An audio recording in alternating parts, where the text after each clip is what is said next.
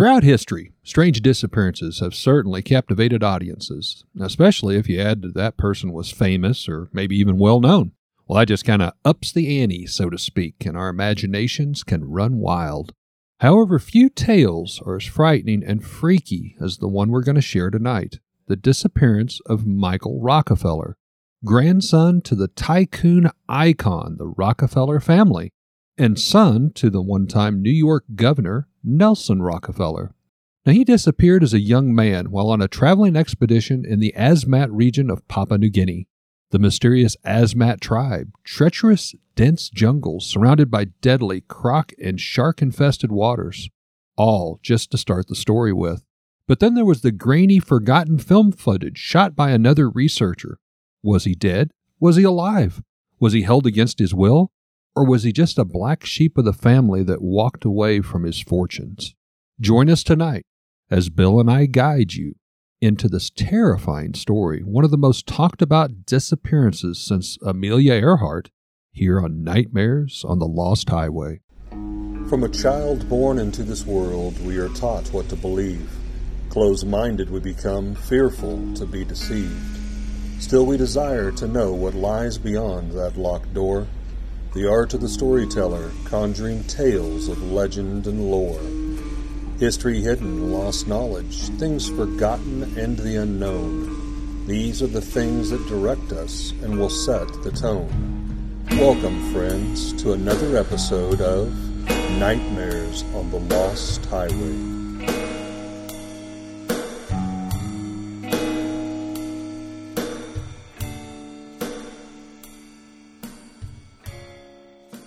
So I got to admit, I had not heard anything about this story when you gave me the idea.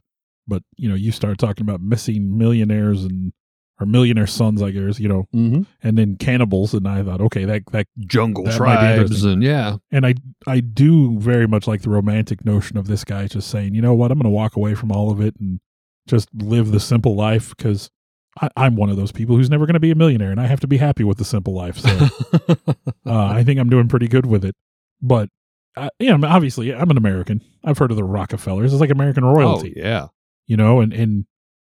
But I cannot believe I had not heard his story before until you mentioned it. And so then, of course, I started doing my reading and getting my facts together. And man, there's a lot going on. It checks with a lot of story. boxes. It really does for what we try to do here on Nightmares on the Lost Highway. You've got, primitive tribes. You have cannibalism. You have government conspiracies. You have private investigators and the vainness of the rich, crazy, politics. Yeah, you have, grainy found footage and all this crazy stuff going on. But this is a really, really interesting story.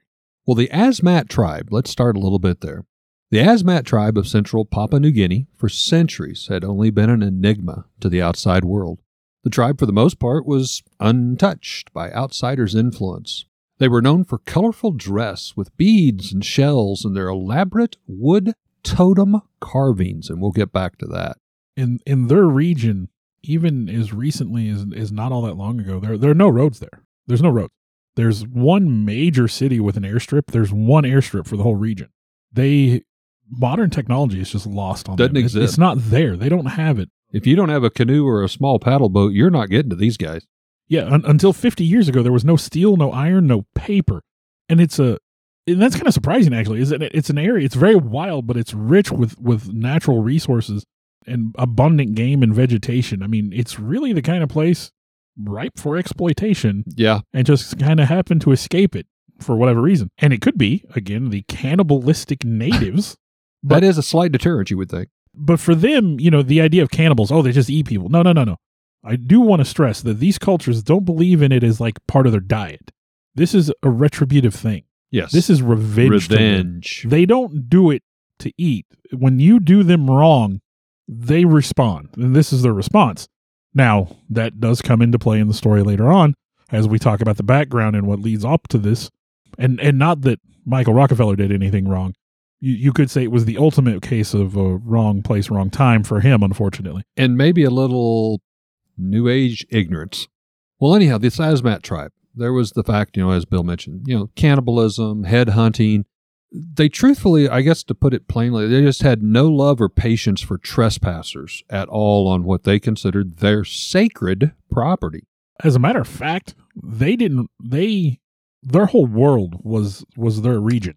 Mm-hmm. They saw anybody from outside that region as like a spiritual interloper. The first white people seen in the region were spirits in their mind, because I mean that was their whole world. Everything beyond they didn't that, know any better. yeah, They'd never seen it before. So yeah, I mean the idea that they didn't take kindly to trespassers, the concept was they didn't even understand what a trespasser was. They thought literally the world was just right there. So when you showed up, you were like an interloper from a whole different type of. Like I said, the first white people were spirits from a spiritual realm in their mind. And that's a good way to put it. Still there was a very select handful that were brave, or I might even say dumb enough, to travel these shallow river canals that followed up the brackish waters to make contact. When this occurred, it was usually with someone from the tribe that was much younger, as the older elders strictly prohibited any outside communication. Just shut it down. We don't want it. As Bill was saying, it was not only a physical thing, but almost a spiritual thing to allow, whites, people, anybody else to come into their area, their domain. When pictures were taken of the tribal members and stories of this elusive tribe started to leak out to the outside world, it was captivating, tantalizing. And it was these such things that lured in our young Michael Rockefeller, a Harvard graduate, to seek out and explore this particular tribe.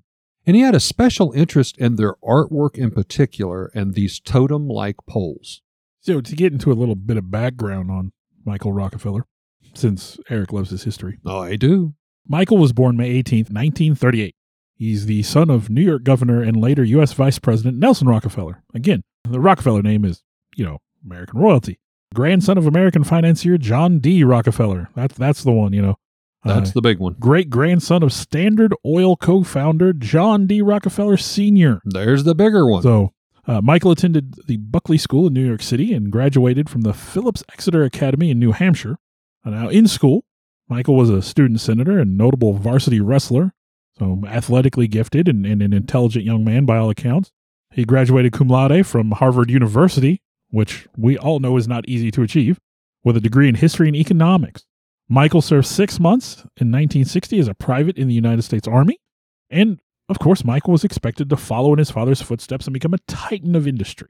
Michael, however, wanted something more exciting than sitting in boardrooms and meetings, and I can't say I blame the young man. He was kind of the black sheep. So after his time in the Army, Michael joined an expedition to New Guinea for Harvard's Peabody Museum of Archaeology and Ethnology to study the Dani tribe, which is, they're in the Asmat region, and they're Asmat tribe. I mean, there's lots of different tribes. There are several different tribes, cultures. And they war against each other and everything that you'd expect. Now, as part of this expedition, they were filming the documentary that is now known as Dead Birds, and Michael acted as the sound recordist for this. Now, again, like I said earlier, it's just an area that's just rich with wild natural resources, and just had not had a lot of exposure to the outside world. But they had some, and again, that was going to lead to some unfortunateness for Michael here. Now, Michael and a friend of his briefly left this expedition to study the Asmat tribe of what was called Southern Netherlands, New Guinea, so-called because the Netherlands had laid claim to this, and they were trying to colonize the region. So they had, I think they had some missionaries and some base colonies established there.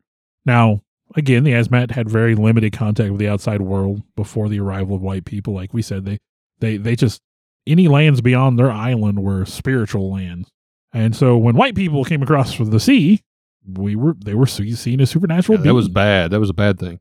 Now, the locals were patient. They put up with Michael and his team taking their pictures and asking questions, but they would not allow them to purchase any of their artifacts. Now, like you talked about, the woodworkings. Apparently, they do these amazing woodworkings, and they build, for lack of a better word, totem poles. Mm-hmm. But they have these just really elaborate, beautiful carvings, and that was what Michael really developed an interest in. And those are actually called biz poles is the proper term, but by using the word totem, I think people can better visualize what it is. You can get an idea, yeah. Michael, of course, was undeterred. He saw this as a world that was fascinating. It was at odds with what he knew, their practices, their beliefs. I believe polygamy was pretty common, drinking the blood of one's enemies, just all kinds of weird things. And I mean, not weird. I don't want to say weird. their culture was very different from the culture that he grew up in. It was very elusive and intriguing for Michael. Yeah. So he wanted to bring that world back to his world. He wanted people to see these things he had seen. Again, this is a adventurous young man, and he's seeing these primitive cultures and their beliefs, and he wants other people to see these things. So during, in the in-between here, his father had opened a museum of primitive art, and after he'd returned from the original expedition, Michael took a position on the board of the museum, and he had decided he was going to return. He was going to seek out more of this primitive art, and he knew a place that had perfect examples. Now I want to jump in here. His dad, Nelson, I think this says a lot. Obviously, as you said, he was a Harvard graduate, Michael was, and he was expected to follow suit with the generations before him. Yeah.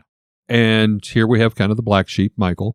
His father kind of embraced it. I mean, he got the museum essentially for Michael's work, and he's like, I can just kind of envision it's like, son, I know you're not following the traditional Rockefeller pattern here, but I'm going to help you. If you want to, if this is what you're love and devout on, I'm going to give you a museum. You can go get all these artifact pieces, and they were working together. They had a great relationship, it seemed. There also could have been the ulterior motive of, look, I'll support this and we'll get it out of his system. That could be too. I mean, I'm not going to discount that. As me being the person that I am, I'm going to sit here and say that could go either way, truthfully. With money and all that, maybe he just said, well, I'll humor it for now, and then neither one of us have that type of money to spend for those type of dreams. Yeah, and I'm certainly not in the right position to be able to understand what goes on in a Rockefeller's head. So now, on one of these expeditions, and it wasn't real clearly defined if this was when Michael was over as a representative of the Harvard or when he had decided to stay a few months later, but at some point in this time, he actually had made contact with what was described as some younger generation of the Asmat tribe and made some type of a deal, an arrangement, a trade, a barter. I don't think it was for money. I think it was more of a trade for one of the biz poles, these totem poles that Michael was just so infatuated with. And so he had returned back to New York to talk to his dad, as we were talking about with the museum. And, Michael was feeling pretty proud of himself. He feels like he has secured this business deal in his father's mind. Biz pole. And so he was expecting this biz pole to come through, and weeks go by and months go by and nothing.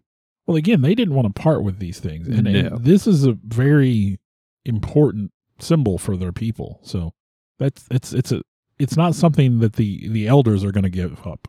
A little about this Asmat biz pole. This is carved from a single mangrove tree. The biz pole is not just a piece of fancy wood carved out of art.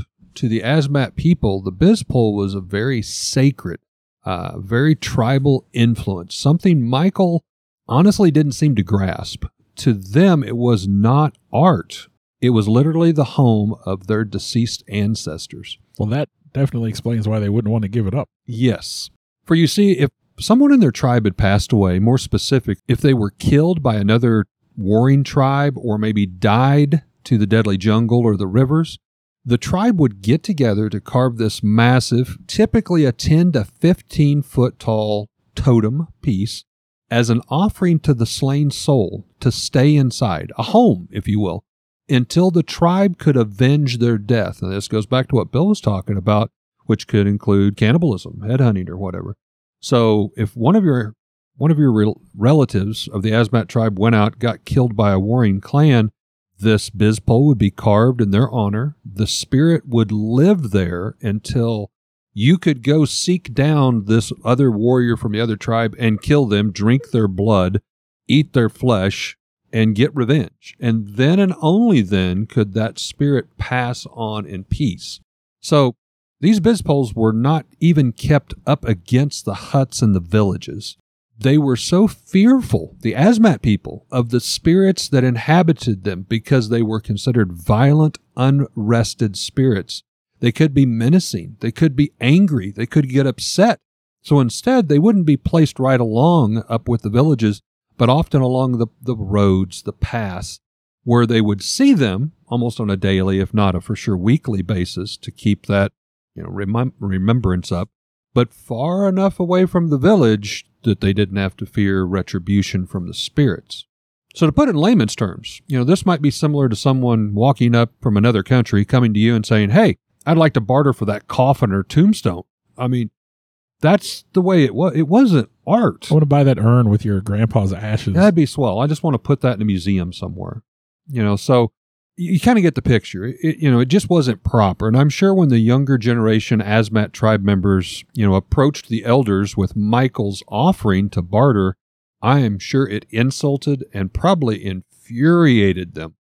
Just who did this rich white guy think he was anyhow, strolling into our village and wanting to buy this type of sacred piece to put in an art museum or do whatever with. Well, like I said, after he'd, started working at the museum and he knew where to get some of this art, and apparently this deal hadn't come together the way he'd hoped it would. So he decided he was going to return to New Guinea and spend more time with the Asmat and hopefully check on that biz pole. Yeah, check on the pole and accumulate some of their distinctive woodworks. And this was all fine. He was traveling the region and was making his inroads and he collected some items when the fateful day of November 17th, 1961 rolls around. Now, Rockefeller and Dutch anthropologist Rene Wassing were in a 40-foot handmade catamaran with 2 local guides about 3 miles from shore. I think they were crossing the mouth of a river where it met with the ocean. The Betsjay River. Yeah. And the guides' names was Simon and Leo. Okay. I didn't have that. But yeah, they were crossing the mouth of the river there, and, unfortunately, conflicting tides and winds, they all kind of come together there. And this would have been like, you've heard us say it before, brackish waters. Yeah. The river, of course, is fresh water mixing with the sea, so it's a mix of salt and fresh water. So a sudden squall comes in, and it creates these dangerous water conditions. We've talked about squalls before on the Lake Michigan Triangle, but it's just basically a horrendous windstorm. And the waters, they were described as being still 1 minute and then savagely heaving the next. And the waves eventually swamped the outboard motor on this boat, and they just began to drift aimlessly out to sea. Eventually, waves would capsize their boat. Now, the 2 guides, they swam for help. But after a while, it just didn't seem like anybody was on their way. Now, remember, this is the 17th. I think that was about 5 miles away from the coast, too. So that was a good little swim for the guides to... So early on the day of November 19th, after drifting for almost 2 days at this point, Rockefeller looks at Wassing, he looks at the shore, and he's like, we're just going to keep drifting out to sea. There's nothing... Further and further away. So it's about 8 in the morning. Michael strips down to his undershorts. He ties on 2 empty gas cans to his belt, or around his waist, I suppose, if he's not wearing a belt, if he's just in his underwear. And he tells Wassing, I think I can make it. And then he begins to swim for shore, which at this point in time, they were estimated to be anywhere from 3 to 10 miles from shore. Now, Rene Wassing, I don't know if you had this in here, he couldn't swim worth a lick. He could not swim. So I can imagine, Michael's like, hey, I'm going to swim to the shore. You got this. Just kind of stay here. Just hang on to the boat. What's the poor guy going to do? Yeah. So, he was hanging onto some ropes and some nets on the flipped over boat. I mean, he didn't really have a boat in this situation. So later that day, Wassing and the remains of the boat are spotted from the air, and he's rescued the next morning. So that'd be the morning of the 20th. Now, unfortunately, Rockefeller's never seen again. No. Or is he? Despite an intensive 2-week search effort, which involved ships, airplanes, helicopters, thousands of locals searching the jungle and the coast, Michael apparently disappeared at the age of 23. Now, President John F. Kennedy actually, of course, was friends with the Rockefellers. He even sent a telegram out to the United States Navy fleet who joined the hunt. I mean, it's the Rockefellers. I mean, come on. You're going to call in your coins. But I mean, so we had the Navy even looking besides all of these other countless hosts of people. But yeah, his body was never found and he was legally declared deceased in 1964. Now, the most common theory for what happened is that he died from exposure, exhaustion, or drowning while swimming to shore. Or possibly, less likely, but still possible, he was attacked by a shark or a saltwater crocodile during his swim. Now, saltwater crocodiles, if you're unfamiliar, these are massive. This isn't like the alligators or crocodiles you'd see here in America. These saltwater crocodiles are huge, like 20, 25 feet, I think, at times. They're massive. Monsters. But there was speculation that due to headhunting and cannibalism in the region. What if? Some of the Asmat people that Rockefeller had visited still engaged in these practices. What if Rockefeller had been killed and eaten by tribespeople? Well, there's a village not too far from where he would have swam to shore called Otsgenep. and I may have horribly butchered that. I don't speak Asmat. But apparently those people had some stories, some tales, even ranging all the way up into modern memory where maybe things started to kind of leak out. I do want to jump back when they declared him legally dead in 1964. Nelson, Michael's father, as well as Michael's twin sister, actually made a trip over to that area of New Guinea to kind of help with the aid of the search, to talk with reporters and all that kind of stuff. 3 years after basically the last time he had been seen, he was declared dead in 1964. The family was starting to get back to normal, as much as they could, obviously, with missing a member of the family. Even Michael's twin sister wrote a book, When Grief Calls Forth the Healing, a memoir of losing a twin. So things kind of started to get back to normal. So now this stuff starts to leak out, and it's kind of like picking a wound. I mean, there was a lot of people that's like, just leave the family to weep, to deal, to cope. This has been hard enough on them. 3 years, they finally declared him singly dead. Now all this stuff starts leaking out. Oh, cannibals may have ate him, or, maybe he just ran away from the family because he hated the family. And a lot of this stuff made it out to those cheap news tabloids and, was kind of painting a bad picture. So there was a lot of this that I don't know if that fueled it even more, but a lot of people was resenting a lot of these stories too. Well, and this continued off and on for a long time. Here I have 1969 journalist Milton Mocklin traveled to the island to investigate the disappearance. And he kind of dismissed stories of Rockefeller living as a captive or that he had turned native and just was living in the jungle. Yeah, he actually was a writer for Adventure magazine, which was quite a outstanding magazine of its time for, just the wild man living off the land, adventure kind of stuff. But he had heard of an Australian that had visited the area and said that they had saw a white man with a beard that even matched some of the photos they had seen. And, that's kind of, I think, what launched him into this was he wanted to see, let's put an end to this. Is he alive or is he dead? Well, I think he eventually, his conclusion was what little evidence he did scrounge up, he felt that the idea that he had been killed by the locals was the most likely story. Yes, he felt he was not alive. Yeah, and again, we get back to the idea of cannibalism as a vengeance. The village of Otschgenep, I think, is if I remember the name right, that's basically where Rockefeller would have come to shore. And unfortunately, they had some of their leaders killed by a Dutch patrol in 1958. And they would all, let's face it, look alike to them. And then even the year before, in 1957, which was 3 years before Rockefeller's first visit to the region, a massacre had occurred between two of the tribes, the Otschgenep and the Omadisep villages, and they had killed dozens of each other's men. Now, how do we get to the Dutch people being involved? Well, Dutch, like I said, they were trying to settle in this region. They were trying to colonize it. They saw this infighting with the locals as like, well, we can't control this region. And they thought it was going to make them look weak. Maybe somebody else was going to move in and try to take over. So they stepped in an attempt to stop the violence. Now, they went in with the idea of disarming the Otschgenep tribe, but in a series of cultural misunderstandings, they ended up opening fire on the Otschgenep. Oh, my. Now, bad to worse. This is their first encounter with firearms. They don't know anything about it. And here come these weird spiritual entities, with projectile weapons. Yeah. Now, in this attack, 4 of the Otschgenep's war leaders were shot and killed. They watched it happen. And this bloody encounter was probably still in their heads when this bedraggled rich white kid comes swimming to shore. Swims to shore. Hey, guys. And of course, that gives them the motivation for them to want to take a revenge on someone from what they called the white tribe. Again, this was part of an eye for an eye revenge. So they killed 4 of ours, we're going to kill 1 of theirs. And again, it's just wrong place, wrong time. And Rockefeller finds himself the victim of this savage practice.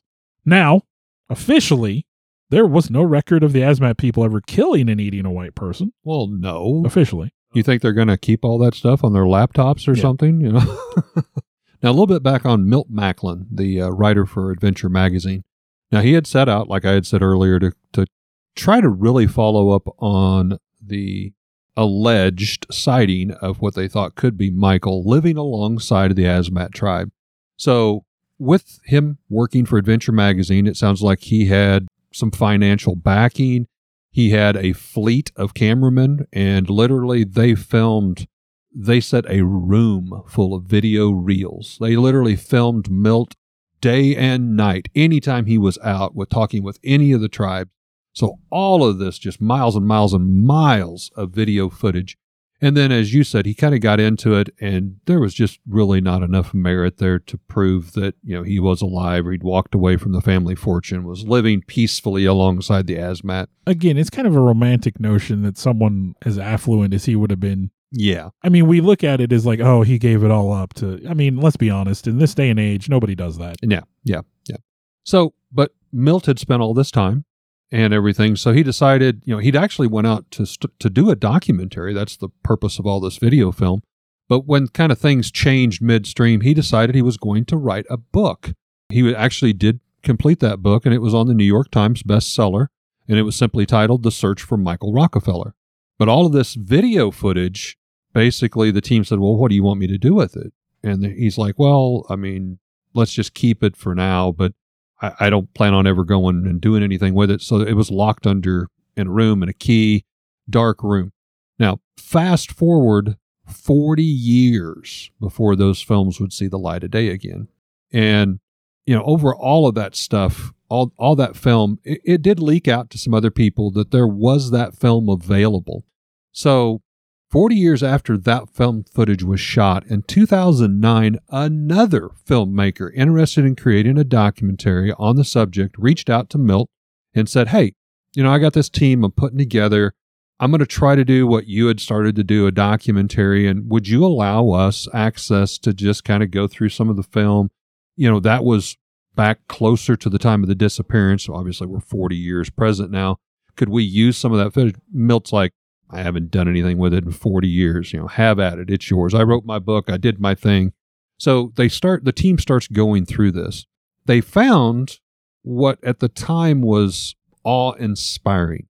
The team had uncovered a whole 30 seconds, but this 30 seconds was moving, of an Asmat warring clan, hundreds of canoes coming down a river, complete elaborate tribal dress, hundreds of these canoes, hundreds and hundreds of dark-complected Asmat tribal members shooting arrows, doing their war dances while on the canoes, and in a 30-second clip, very, very noticeable, standing out against the rest of the tribe, is a tall white guy, totally buck naked, with a beard, and he was paddling one of these canoes. Now, were they possibly looking at Michael Rockefeller? Had Milt possibly filmed him, which was the whole purpose? He went to do this documentary, and then it never got caught. Who else could this be? He obviously wasn't the correct skin color or even the build. He was much taller than anybody else in the warring party. What the heck was he doing here? Well, and along those lines, about a decade after Michael disappeared, National Geographic was in the region filming a project on the Asmat tribe. And they had very similar footage. They were filming footage of the Asmat rowing their boats. And in one photo taken during this time, there appears to be a white man rowing one of these boats with the tribe. And some, of course, speculated that man could be Michael. The photographer of record, that Michael Kirk, he gave his take on the picture, saying that he wasn't particularly aware of a light-skinned man in one of the canoes, but he did recall a reference to an albino male when looking through his journal. So, yeah. Could it have been Michael? Could it have just been, someone with albinism?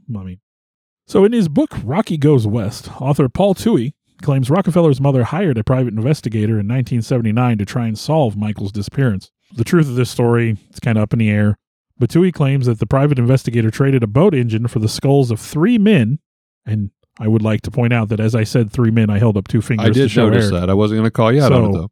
For that, I can't count even on my fingers. For 3 men, 3. You got fingers. your thumb up technically. There, so I'm going to give it to you. The tribe claimed that these were the only white men that they had ever killed. Now, the private investigator returned to New York and he handed these skulls over to the family, convinced that one of them was the skull of Michael. If this did happen, the family has never publicly commented on it. However, the History Channel program Vanishings reported that it was documented that Rockefeller's mother did pay a $250,000 reward to this investigator, which was offered for final proof of whether Rockefeller was alive or dead. So, Kind of adds credence to it. Yeah. another piece of evidence that could help suggest that he was killed by locals is the documentary Keep the River on Your Right, in which documentarian Tobias Schneebaum states that he spoke with some of the Asmat villagers from Ostgenep who did describe finding and eating Rockefeller on the riverside, exhausted from his swim. So. Now, early in the 2000s, there was yet another attempt on the documentary. Now, you guys can see all these documentaries, all these trying to reach out. The Rockefeller name is what's really keeping this story alive. I mean, inquiring minds want to know. How many people disappear every year and no one cares? No one cares. I'm sorry. No, he's famous. He comes from a famous family, American royalty. So there comes a gentleman by the name of Carl Hoffman. Now, he is a best-selling author and actually an editor for National Geographic. And he decided personally he was going to get to the bottom of this story once and for all. He himself was in a unique position to be able to use his sources at National Geographic. He had a small film crew, and he once again set off to Papua New Guinea area to seek out the Asmat tribe. Now, after the passing of 50 years, his hopes was that enough time had lapsed that the old elders had possibly passed their mantle to some of the younger generations, and he hoped and gleamed that he might be able to learn the truth from some of those younger generations. Now, he goes on record and he stated, and I quote, "I became aware of Rockefeller in my 20s, and his story truly never left me. It just kind of seemed to haunt him. It stuck in there with him." So Carl Hoffman goes, he spends months and months living alongside and with the Asmat tribes. And after some time, he earned their trust. Yeah, he initially didn't tell anybody why he was there. He kind of a top kept secret. That to himself. I can see this. We're going to use National Geographic's money. We're going to have them flip the bill. We're going to go over. We're going to say we're going to get some generic It's possible stuff. National Geographic was in on it, but the locals. He didn't tell the locals while he was there for a long time. Well, he said he had often breached the subject, but was shut down very quickly. Anytime he would bring up, the name Michael Rockefeller, or even, a white man traveling to that area, and he was inquisitive about it. But finally, one evening, a couple of the Asmat tribal members spoke to him in private. Now, they swore him to secrecy, not only for his protection, but their own, because they said, what we're about to tell you is a tribal age-old secret. Now, according to them, Michael did make it to shore, paddling on his back using the gas can. I heard one instance a can. I heard another instance there was two. Well, the word jerry can was used, but I'm pretty sure that's an old term for gas can. Yes, yes, it is. But anyhow, he was using that as a flotation device. It was said that there were 3 Asmat elders who were leading an Asmat hunting party of about 40 to 50 members, and they'd pulled off on the banks of the river to take a break. Now, in doing so, one of the elders looked out and spotted what they described as a strange white creature splashing in the water several yards off the shore. They alerted their hunting group and immediately drew their spears and arrows and went out to see what this strange beast was. I believe they initially thought it was a crocodile. Some sort of crocodile is part of the story I heard. Okay. And so it was a potential food source. Well, it either frightened them or they thought it was food. I mean, it said they pulled their spears, bows, and arrows. I mean, they hadn't even got up to see what it was yet. But upon approaching closer, the elders looked down and seen it was a white man, one they were familiar with. Well, they use the word Tuan. Okay. That's what they refer to as the white people. And they saw him as being a white man. Yes, he was familiar, but he was also familiar as in, like, he looked a lot like the Dutch people. Yes. And the story is that some of the Asmat that were there were the sons of the war leaders who had been killed when the Dutch tried to disarm them. So these guys, more than anybody, vicious circle. These guys more than anybody had a reason to want to get some revenge. Well, they said this young man paddling with this flotation device smiled, and he looked up at him and opened his eyes, knowing he had finally reached the shore and was about to be rescued. Now, the first elder did not reach out to take Michael's hand when he reached it up. He looked solemnly at the other 2 elders, and then in unison, all 3 nodded without saying a word. At this point, the first elder did outstretch his arm. He grasped Michael's fatigued hand and helped pull him up into their canoe. Michael thanked them over and over again, and the tribe began to do what was described as a chant in unison as they rowed their boats. Now, Michael, totally fatigued, he'd been out there, as Bill said, it was anywhere from like 3 to 15 miles or something. It was 3 to 12 was what they were saying. 3 to 12 miles. He was on the swim team. He was Well, he was athletic at Harvard. He was like a highly decorated wrestler. But again, with the waves being choppy, that's going to do a toll on your body. I don't care who you are. Well, Olympic medalist. Ocean swimming is fine when you're far from shore. The closer you get, the harder it is. Yes, yeah. So he just totally collapses in the bottom of one of these canoes and says even dozes off to sleep from fatigue. Now, he was awakened when the canoe skiffed across the shore of like an embankment. Michael once again set up, expecting to see the familiar signs of the village or perhaps his biz pole that he had come for. But instead, the tribe had taken him to what was described as a desolate area up a river channel. One of the men then approached him with spear drawn and stuck him in the side.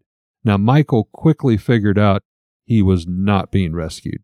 He frantically pulled his tired body off to the other side, rolling over where another tribal member stuck him in the other side with a spear. And at this point, Michael threw a leg over the side of the canoe, bailed out into the muddy water, and started trying to crawl up on the muddy banks. The chanting then stopped. Michael looked around as one of the tribal elders approached, the same one with a spear in hand. Michael let out a scream, trying to crawl further and further. At this point, a lot of the tribal warring party began to laugh as if they were mocking him. I can only imagine what's going through his mind at this point in time. This is not good, and there's no way out of this. Because he was pierced in both sides by spears, two of the tribal men came up and lifted him up underneath each one of his armpits, up on their shoulders, and started to carry him down this muddy trail, if you will, to a clearing with a single large tree in the middle of this clearing. Now, Michael was taken to the base of the tree, gently dropped to his knees. The laughing stopped, and the chanting once again continued. Michael was bleeding from the wounds on both sides when an elder kneeled down beside him and helped him to lift his head, but in doing so, exposing his neck. As Michael did, his throat was cut, followed by an axe used to totally behead him. The Asmat tribal members said they then chopped his body up, removed his brains from his skull, which is said were reserved for the three elders, and the body was roasted on an open fire where all members partook of Michael's flesh. In a vow of secrecy and fear for retaliation for what they had done, yet this man insulted them, and the elders' decision to end his life in this manner was one for the tribe, and a just one in their eyes. The first elder who helped Michael in the canoe is said to have had Michael's skull and had it for a period of time adorned with paint, shells, and beads, and displayed it proudly in his house for many years. Now, you had mentioned 3 skulls were brought forth by a private investigator, and one of them was, because it said it vanished in the story I was reading, so maybe that kind of goes along with that. Well, not long after killing Michael, the villages in the region were swept by a cholera epidemic. And, of course, the villagers believed this was divine punishment for killing Rockefeller. So it's another reason why they didn't want to discuss it, because they felt that they had been punished for what they'd done.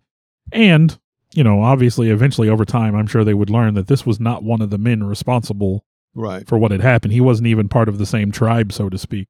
Now, Hoffman, he spent a lot of time there. And as he was leaving one of the villages for the final time, he did witness a man acting out a scene where someone was killed in a very similar manner to the one Eric just described. And so he stopped and they recorded it, and the man's speech was later translated as, quote, "Don't tell this story to any other man or any other village, because this story is only for us. Don't speak. Don't speak and tell the story. I hope you remember it, and you must keep this for us. I hope. This is for you and you only. Don't talk to anyone forever, to other people or another village. If people question you, don't answer. Don't talk to them, because this story is only for you. If you tell it to them, you'll die. I'm afraid you will die. You'll be dead. Your people will be dead if you tell the story. You keep the story in your house to yourself, I hope, forever, forever." So they really believed, and again, like I said, maybe it was because they found out that eventually that the Rockefeller was not part of the right tribe. But the one tribe, as you said, had already been gunned down, literally. Well, that's what I'm saying. Michael wasn't part of the Dutch. Yes, but they were very fearful for retaliation, just with a few... Yeah. With the fire sticks, if you want to call them. One story goes is that the locals were so afraid to tell this story that as one Asmat tribesman was being interviewed by Hoffman, the guy repeatedly told me, "Never heard of Rockefeller. I'd never heard of Rockefeller. I'd never seen his Never heard the story. Don't know who you're talking about. The man was said to be wearing Rockefeller's glasses. Mm. And Michael had a distinctive pair of horn-rim, thick-rim glasses. Yep. So He was a Rockefeller. I'm sure Yeah. they were blinged out at least a little bit. But you know. this guy supposedly was wearing Michael's glasses, and just like, nope, I have no idea what you're talking about. Bold-faced lies. Yep. So, was he eaten by cannibals? Did he just decide to go rogue? I mean, to me, it sounds like he was eaten by cannibals, and then the whole story was suppressed for whatever reason. Which mainly is that the Dutch didn't want it to seem like they couldn't control the native population. I guess they'd already lost part of their colonies to Indonesia at the time, and so they were worried if they couldn't control the locals, then They were worried about a land grab. yeah, they were going to lose what they had. So many of the artifacts that Rockefeller did collect are now part of the Michael C. Rockefeller wing of the Metropolitan Museum of Art in New York City. So there is that legacy that he does have. I don't think you will find a biz pole there. To my research, I never found that he ever acquired one. So, Bill, is it time for headlines?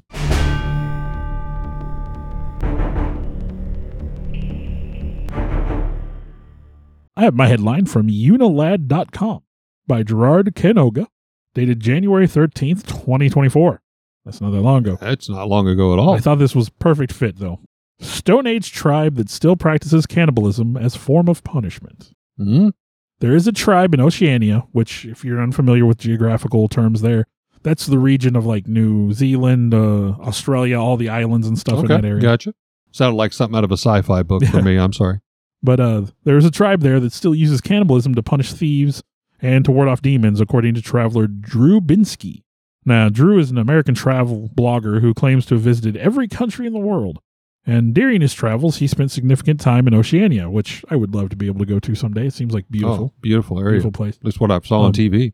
Well, that's where the hobbits are from, right? Absolutely. The Shire. Now, he's interacted with people who live in some of the most remote parts of the world. And while in Papua New Guinea, there's that place again, he spent time with the Momuna tribe. And he heard stories of the neighboring Korowai tribe. And he was told that the Korowai live in a similar fashion to our Stone Age ancestors. They wear little to no clothing, and they hunt using traditional bows and arrows. He was also told that they commit cannibalism as part of a punishment. And this is a quote by Binsky. I learned that the Korowai don't eat humans for enjoyment or nutritional value. It's simply a form of punishment. You steal something, you get burned over a fire, and eaten. So again, it's not seen as something they do for nourishment. There's a reason for it. And he went on to say that he was told that the Korowai people believe in an evil demon named Kaku that is said to possess people and to consume them from the inside, ultimately turning them into a witch. Again, another quote. The Korowai believe that mysterious deaths like diseases are attributed to the Kakua, or evil demons who take on the human form. Kakuas are said to disguise themselves as friends or family members in an attempt to gain the trust of the tribe so they can later kill them. It's Korowai tradition to perform cannibalistic rituals on anyone believed to be a Kakua so they can protect the tribe's members. It's part of a revenge-based justice system. Here we go. He did say, of course, that the tribe had strict rules around consuming human flesh. They don't eat hair, nails, or penises of those that are eaten. And children under 13 are not allowed to eat human flesh for fear that they may become possessed by the Kakua. The tribe has remained isolated from the outside world, and it wasn't until the 1970s that the tribe was even made aware of people outside of their area. Like, they were totally isolated until then. Since then, the tribe has remained wary of others, and a jungle guide named Cornelius said that he was handed human meat and was told to eat it or leave the tribe. And that's how he gained their trust. Oh. Well, you did a lot better job on your headline. I'm just going to commend you for that. Mine is loosely connected, but there was a connection that I just thought was too odd that I just couldn't drop it. I had hinted in the opening of tonight's episode, famous disappearances, and I mentioned another. However, you might not have made that connection, and that was Amelia Earhart, the famous female pilot, obviously, that set flight records across the world. But the last place she was actually seen alive during that most fateful trip of her own, where she vanished, was New Guinea, the same area. Now, Amelia Earhart, I think pretty much everybody knows, but American aviator, set flying records, championed the advancement of women in aviation. She became the first woman to fly solo across the Atlantic Ocean, the first person to ever fly solo from Hawaii to the U.S., to the mainland. And during a flight, to circumnavigate the globe, Earhart disappeared somewhere over the Pacific in July of 1937. Her plane wreckage was never found. Have you seen the news? There's some new stuff I noticed that's been coming out of that they think that they may have found her plane. But they have said this before, of course. Yeah. But yes, I did think it was interesting. That was one of the things that's like, okay, this is a sign. This is supposed to be my headline. Signs importance. There was some talk that, we've talked about Bermuda Triangle and all of this, could her plane have been part of that disappearance? Is that why we didn't find it? There's been rumors going around that, maybe she crashed and lived out her life with the tribes, very similar. I read an article not that long ago that if she had survived her plane crash and she was living on those islands, if she had been injured whatsoever, they have coconut crabs. And coconut crabs are called that because their pincers are strong enough to crack a coconut. Oh. And so it would not be out of the question that if she were injured and weak and the coconut crabs... eaten alive. Yeah, the coconut crabs came upon her, they could have devoured her. That would be awful. I can't remember the gentleman's name, but there was a guy that was with her with the flight. So she wasn't flying totally solo, but on that flight there was another person that was with her. But the year was 1937, and it was the flight around the world. On June 1st, 1937, Amelia Earhart took off from Oakland, California on an eastbound flight around the world. It was her second attempt to become the first pilot ever to circumnavigate the globe. She flew a twin-engine Lockheed 10E Electra plane and was accompanied, by a navigator, Fred Noonan. Now, they flew to Miami, then down to South America, across the Atlantic to Africa, then east to India, and then Southeast Asia. The pair reached Lae, New Guinea on June 29th, and when they reached Lae, they'd already flown 22,000 miles, and all they had left to go was 7,000 more before reaching Oakland. President Franklin D. Roosevelt had even authorized a massive 2-week search for the pair, but they were never found. On July 19, 1937, Earhart and Noonan were officially declared lost at sea. Again, as we talked about, there'd been many rumors of what could have happened to Earhart, the same as, Rockefeller. Maybe she crashed at sea. Maybe she survived the crash on the island. Maybe she went on to live out. Maybe she was devoured by coconut crabs. Yeah, there's been some new footage that's starting to come out, and I didn't dive into it a whole lot, but possibly plane wreckage pieces have now been found. But I just thought it was too big of a coincidence of New Guinea and a disappearance in the last, place of being seen. So I wanted to share that as my headline. Well, I think when we talk about cannibals, there's only one question. Would you? Would you? Have you thought about it? Would you do it? I mean, for cultural reasons, I don't think I could. No. If it was, I'm starving to death. Yeah, if your Donner Party or, crashed in the Andes or whatever. And I hate to even consider saying yes to that, but just like in your instance, to earn the trust of a tribe, hey, eat some of Joe here. No. Yeah, it'd be a hard... I'm a hard pass. Not going to do it. But again, it's hard to say what anyone would really do under the most extreme life or death circumstances. I think, you have to make some excuses. It comes down to the fact of, if you're starving to death and somebody has died naturally, you're not killing them to eat them. Obviously, they're not going to be needing that body anymore, and it's going to do you more good than them. Well, if you're far enough north, you run the risk of a Wendigo situation. Yeah. Don't need that. So, what about you? Yeah, just for cultural reasons, I don't think I could. You're raised with that taboo that you don't do it. Now, again, if it became life and death survival, I guess I could eat anything if it came right down to it. But you'd like to think, with our species, there has to be some lines, some boundaries that are not gray that we just simply do not cross, or we become animals. So, kind of on topic, I remember a story from when I was in high school. He had a high school science teacher by the name of Mr. Wiesman. And shout out to Mr. Wiesman. Honestly, I assume Mr. Wiesman is no longer with us. Oh. He had to have been 60, 70, or closing in on 60 back then, I would think. He's probably no longer with, and if he is, I doubt he's listening to this. The guy would be too smart for this. But we were talking about cannibalism one day in class for some reason. He had weird conversations sometimes. I don't think that ever came up in our high school classes. He was talking about when you're eating a human being, there's only two parts of the human body you really can't eat. And that is the lungs and the penis. Because those tissues and bear with me because, they get larger the more you chew on them. Oh.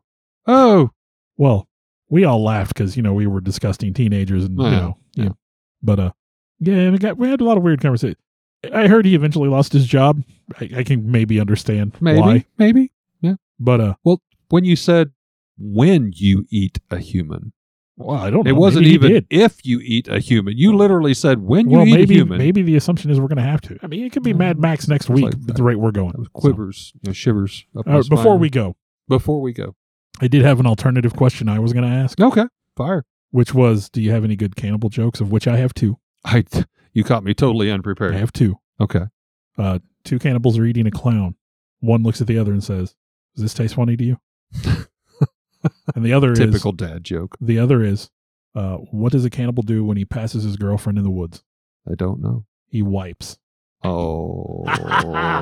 That was terrible. Oh. That's the worst one.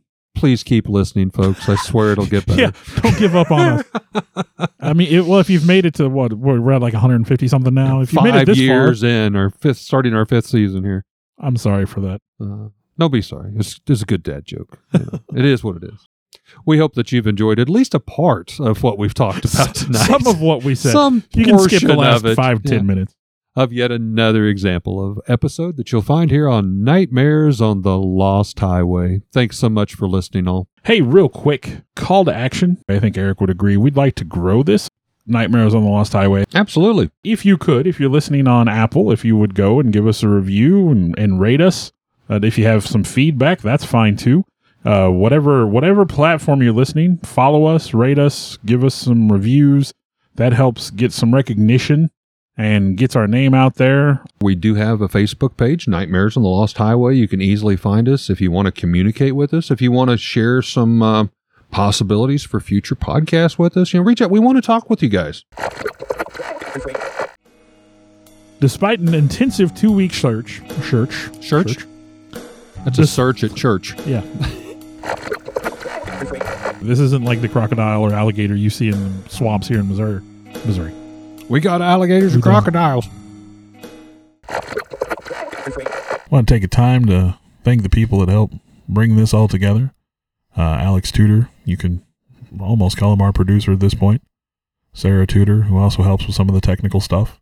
I want to take a moment to extend thanks to Eric for letting us use his space to record in, kind of our makeshift studio. I, in turn, would like to thank Bill for, one, putting up with me and using this camaraderie to do something we both very much love and enjoy doing, and thank Bill's family for allowing him to spend all the time to work and clean up our recordings and present them in what you hear in the final terms, the final edition, if you will. And I'd like to thank all of you for continuing to listen. I know we've got some loyal followers out there. We do this as a labor of love, but we're happy that there are people that enjoy it hopefully as much as we do. Thank you very much.